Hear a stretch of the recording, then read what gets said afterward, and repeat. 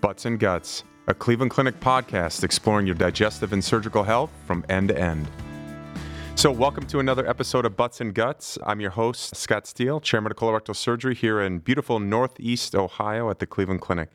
So we're very pleased to have Dr. Michael Klein, who is the Medical Director of the Multidisciplinary Gastroparesis Clinic here at the Cleveland Clinic. He's also a full professor of surgery at the Lake Erie College of Osteopathic Medicine. Mike, welcome to Butts and Guts. Thanks for the invitation. So we're going to talk a little bit about gastroparesis today, but before we get there, let's take a big step back. A lot of people get bloating. A lot of people get quote-unquote constipation, and they find their way to you. How do you take that big array of symptoms and whittle it down and say, you have gastroparesis? My job is frequently to figure out who has a true motility disorder or a movement disorder and who just has symptoms. So you kind of divide it into two, functional and then motility. And I deal with the motility side. The functional side is more just medication, trying to cover up symptoms, laxatives, anti-gas products, those kind of things. The vast majority of patients won't have gastroparesis. That's the more serious condition. Gastroparesis, by definition, if you look at the word, gastro means stomach, paresis means paralyzed. So it's basically a slow stomach or a stomach that doesn't move. What's the function of the stomach and what happens when you get a paralyzed stomach? So the stomach's job is to grind up the food you eat. And it has to do that effectively so that you can absorb the food in the small intestine. If it doesn't grind it up, then you aren't going to get the nutrition out of the food, number one. Number two, if it doesn't grind it up and it sits there too long, it will actually typically come back up in the form of vomiting. And that's the other symptom that a patient with gastroparesis frequently has. They have the nausea, they have vomiting. And another key symptom that I think people need to pay attention to is they fill up quickly when they eat. They eat 2 bites of food and feel like they've eaten a Thanksgiving dinner, or they just avoid food altogether. We see a lot of patients that almost have a phobia of eating because they feel so miserable after they eat.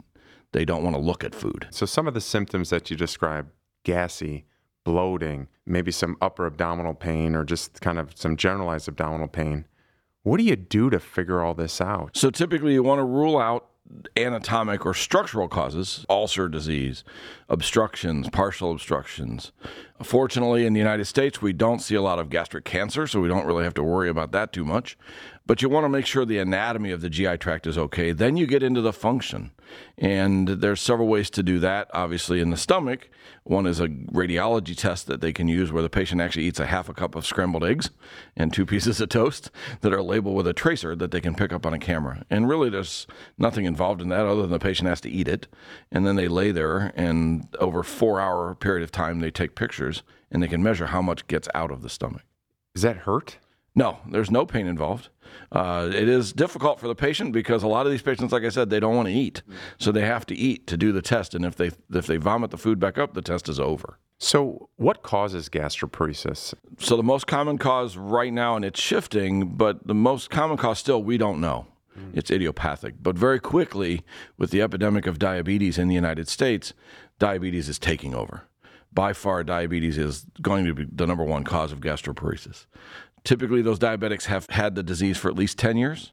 And if we can say never in medicine, gastroparesis is never the first complication of diabetes.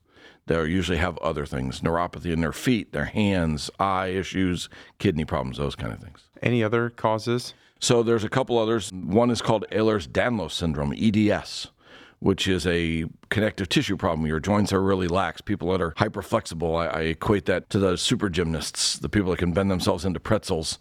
They're frequently involved with gastroparesis. Post-surgical patients who've had to have surgery for acid reflux, the Nissen as it's called, or other surgeries on their GI tract, especially their stomach, can create gastroparesis. And then the last category that is skyrocketing right now, and we don't know why, are young women in their 20s or even late teenage years, and it's autoimmune. Their bodies are attacking their own nerves and muscles in the gut. And we've just now been able to identify some antibodies in the blood, some blood work, that we can figure that out. And it is treatable. How common is gastroparesis, and how common are some of these other causes of them? Diabetes, obviously, we know is a major issue, but is gastroparesis common? It is common in the right population, and I think it's underdiagnosed in those people. Unfortunately, in the nation right now, there's almost a 2 to 2.5 year delay in making the diagnosis. So these patients have been sick for a couple of years prior to actually getting the formal diagnosis of gastroparesis. So it's not going to be top on the list. Top on the list is going to be anatomy problems, ulcers, narrowings in the GI tract, infections in the stomach, things like that. But if the patient has persistent symptoms, they really need to seek help and get some sort of motility test, some sort of movement test to find out what's going on. So as a patient, is there anything that I can do to kind of recognize I need to get further workup for this? In the diabetic population, the number one thing is sugar control. We know that even after the diagnosis, if you can control the sugars frequently, the symptoms are manageable without a lot of effort. So diabetic control, diabetic control, diabetic control is the most important thing. Avoiding medications that slows the intestinal tract, especially with the epidemic of opioids out there right now. Narcotics stop the GI tract from working. And then pay attention to new or changing symptoms. If you've had them for a long time and they're a nuisance, but they come and go, that's one thing. If they're there and they seem to be progressing, getting worse over time, go to your physician and say, hey, I'm worried about this. Can we do the testing? So I'm a patient out there, and I tell my doc, hey, listen, I am very worried about having gastroparesis, and I listen to this awesome podcast out of the Cleveland Clinic. What can a patient expect when they come in to see you? Walk me through a visit if I come to see you for gastroparesis. And then the second part of that is, walk me through the testing. You mentioned the scrambled eggs, but what's the timing of this? What other tests can I expect to get if I come see you as a patient? So to get into the multidisciplinary clinic, you have to have had at least a 2 or 4 hour emptying test, the egg test as we call it. So that's done ahead of time. So for the providers that are listening out there and they're like, I think I got somebody out there, the providers are going to order that scrambled eggs test. And we did that primarily to separate out, like I said at the beginning, functional versus motility. Because I was getting so many patients, my clinic was overwhelmed with a lot of patients that didn't even have gastroparesis. They had just symptoms. A lot of them were diabetics and the sugars were in the 400s. In our clinic, I'm very blessed to have ancillary staff. My nurse coordinator, Natalie, she contacts every patient ahead of time. We'll spend typically somewhere around 45 minutes on the phone interviewing these patients, taking a detailed history, going over all of their history, getting all of their records. So we get all of that ahead of time so that when we see the patient in the clinic, it's very streamlined. The one thing I love about our clinic also is it's one location. So the patient comes in and doesn't have to come around our big campus. They come into a room, and we as the physicians or caregivers walk in and out. So the patient is stationary. I had a lady that said she came from a town of 400 people, and she was overwhelmed because the clinic was 3 times the size of her hometown. Yeah. So for them not to have to move around is great. So we will do a physical exam. We'll take the history, talk about the symptoms, talk about the connections with whatever disease they have, diabetes especially, and all of the things we do. They're usually seen by myself, by one of the surgeons. If they need to see pain management, we'll get them involved, nutrition involved. Natalie, my coordinator, does gastroparesis teaching in the sense of gastroparesis diet. And then there's a battery of blood tests we do immediately, looking for those weird causes of gastroparesis, even in the diabetics. We want to make sure that there's not this autoimmune background or a hidden thyroid disease. We also have to get a handle on how good the sugar control is. So that's where we start. The test we then go to, which I think is probably the more important one, is called a smart pill or a wireless motility capsule. That pill was developed about 12 years ago, and it is the only device we have available that can really measure from start to finish all the way through the GI tract. And I think that's vital, and I think that's why we have the success we have, because we're finding out what's truly wrong with the entire intestine. We don't just pay attention to the stomach. And sometimes patients are confused by that. They come in thinking, I have gastroparesis. And then we do further testing and we go, guess what? It's gastroparesis plus this. Mm-hmm. Or it's not even gastroparesis at all. It's a colon that is so slow, it's backing everything up. That test is usually done at a later date because of insurance. We have to get it approved. And also then typically we'll talk to them about medications, either medicines they've tried or medicines they're presently on, and to see if we can tweak those or change those to get them better symptom control. Are there any invasive tests like a scope or anything that has to be done? Typically, all of these patients have had at least one scope. There was an elegant study done several years ago by a company called Optimum Life Science that showed a lot of these patients have had 3, 4, 5 scopes. And so it's kind of like looking for the same thing over and over and over. Nothing changed. So typically, unless the patient hasn't had one recently, then we'll set it up. Again, we try to do that ahead of time so that the patient's visit is more concise because they are coming from a long distance. So my coordinator will figure that out ahead of time and get them scheduled for an EGD before they even get here. Before we talk about treatment, let's talk a little bit about complications or problems that gastroparesis can cause. So I'm a patient. If left untreated, what are the complications or something that can evolve out of gastroparesis? Typically, for the first 20-some years of my practice, typically it was starvation. These patients were starving. In fact, I carry a pen in my pocket that says gastroparesis starving for a cure. In the recent years, we've seen more and more obesity, which is interesting. Patients aren't able to eat very much, so what they go to is processed carbohydrates. I call it the Twinkie diet. They go to a high-fat, high-carbohydrate diet because they need the calories, but it just packs on the pounds. Then add into the diabetes population eating all carbs, and it's a disaster. It speeds up the diabetes complications. If they don't become obese, they tend to become very, very skinny, extremely malnourished. And that's another thing that we deal with a lot. Before we even talk about treating the stomach, we have to treat their malnutrition or nothing's going to work. Mike, I want to circle back to something you said before. You made an interesting observation that some people have not only problems associated with a paralyzed stomach, but they can have their entire GI tract, kind of a pan GI tract dysmotility or problems associated with having that. How often does that occur, and where does gastroparesis fit into that? Do you treat one before the other? Are they all treated together? Are they all evaluated together? What happens for these group of patients that just their GI tract is not functioning? So we don't really know the total number of those patients. I will tell you, we did a study here a year ago, published it a year ago, in diabetics. Over 100 patients in the study. 70% of those that were labeled gastroparesis by using the egg test, 70% of the time when we did further testing using the wireless motility capsule, that SmartPill, we found that frequently the rest of the gut didn't work also. Now that may be specific to diabetes because diabetes kind of attacks everything. We don't know about the other populations. So that changes the ballgame because obviously then fixing the stomach alone isn't going to help these people. So your question about what do you do for those patients, I tend to pick out the worst. So if the stomach's horrible and the colon's mild, then we'll concentrate on the stomach and treat the colon with some medication. If the colon's horrific and the stomach's minimal, even though it may be abnormal, then you got to fix the colon because nothing's going to move downstream. So it really bases more on what part's the most severe. If it's global dysmotility, as I like to call it, where everything doesn't work and it's all equal, then we're talking medication and long-term medication. So let's jump right into treatment then. For mild cases, we typically just use medications to cover up symptoms. If they're not horribly ill, if they're tolerating a diet, they're maintaining a good weight, their sugars are under control, we'll use anti-nausea medicine, we'll use acid suppression like the PPIs, the omeprazoles and things like that.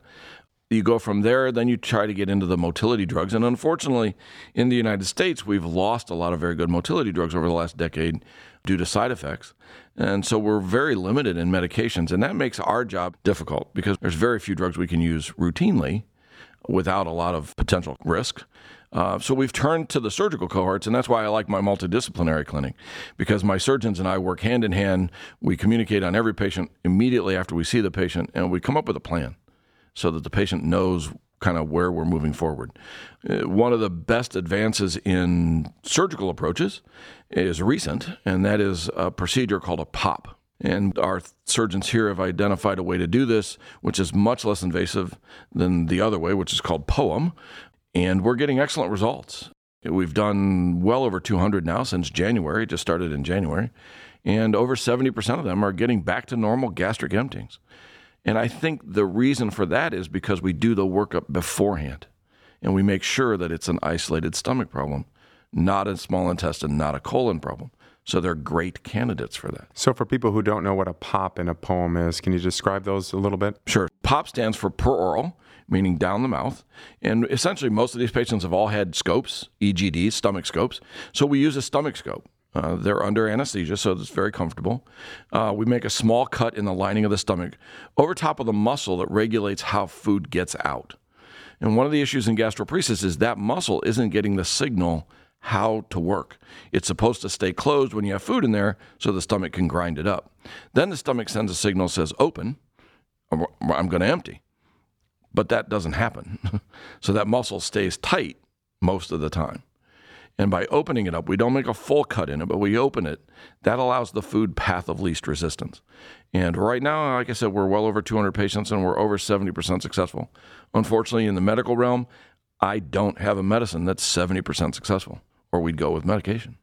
Is there any sort of a stimulator or a pacemaker that you can put in for gastroparesis? Yes, we have a gastric pacemaker. It's very similar to the heart pacemaker. It's just redesigned for stomachs. It works very, very well. We used to use that as kind of the go-to procedure until we developed this other one.